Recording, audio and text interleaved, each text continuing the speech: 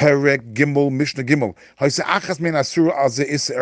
We're continuing with the case of four brothers: Reuven, Shimon, Levi, and Yehuda. Reuven and Shimon are married to two sisters. Reuven and Shimon died, leaving over their two wives.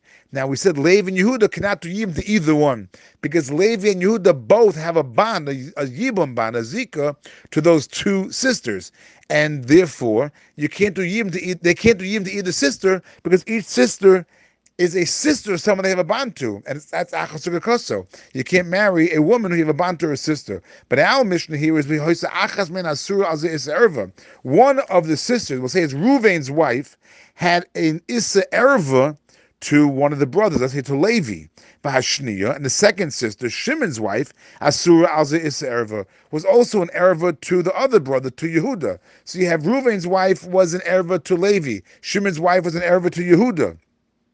So now Levi has no bond to Reuven's wife, so he could do yibum with Shimon's wife, and Yehuda has no bond with Shimon's wife, so he could do yibum to Reuven's wife. So Issa, so that's what the Mishnah says. Hasur lazeh, the sister that's also to Levi, Muteres lazeh, could marry Yehuda. Vasur lazeh, and the sister that's also to Yehuda, that was Shimon's wife, Muteres lazeh. She can go ahead now, and she could have yibum done by Levi. The Zohi, and this is an application of Sha'amru, that which we said in Perek Beis Mishnah Gimel. Achosa k'shehi yevimta. Achosa is the sister, a sister of the erva.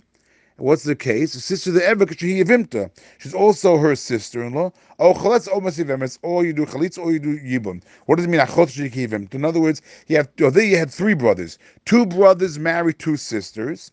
So since one of the sisters was an erva to the third brother, so therefore the third brother could do yibum or chalitza to the other sister, the one that he's not the one that she's not an erva to, and therefore that's very similar to our Mishnah over here.